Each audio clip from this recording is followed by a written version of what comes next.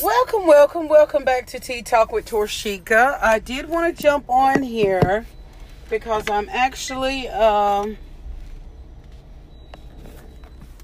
just noticed this stupid ass charger wasn't working. That bitch better work. You know, buying chargers more than I buy gas. What the fuck?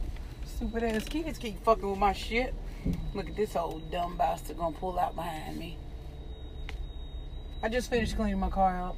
But I had to jump on here because I just want to tell you, you know, if you out there and you got diabetes, done had a stroke, a heart attack, you got health issues, you got a broke leg, broke arm, broke wrist, whatever the case may be, if somebody takes time out of their schedule to fucking go get you balloons and a card and show you some common fucking courtesy, and then they check on you from time to time like every other day, just to see how your body is, accommodating to a broke vessel. And all you doing is fucking whining like a big bitch.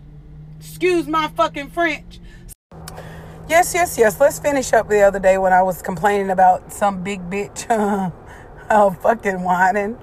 But what I was really trying to say is that, you know, if somebody's showing you common courtesy, show them common courtesy and say thank you. Don't complain and say, well, you know, I do have a broke bone.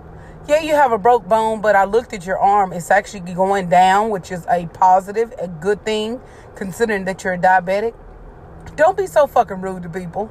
That's something y'all got to stop doing that shit, man. Just because you're hurt, blah, blah, blah, you flipping on other motherfuckers and you don't even know how to say you're sorry. All you ever say, I appreciate you. I appreciate you, motherfucker. You didn't pay me for the week I took you to work, you cheap sons of a bitch. Like, some people, I'll be honest with you, ain't worth dealing with. Like, I'm on the verge of this bum bitch.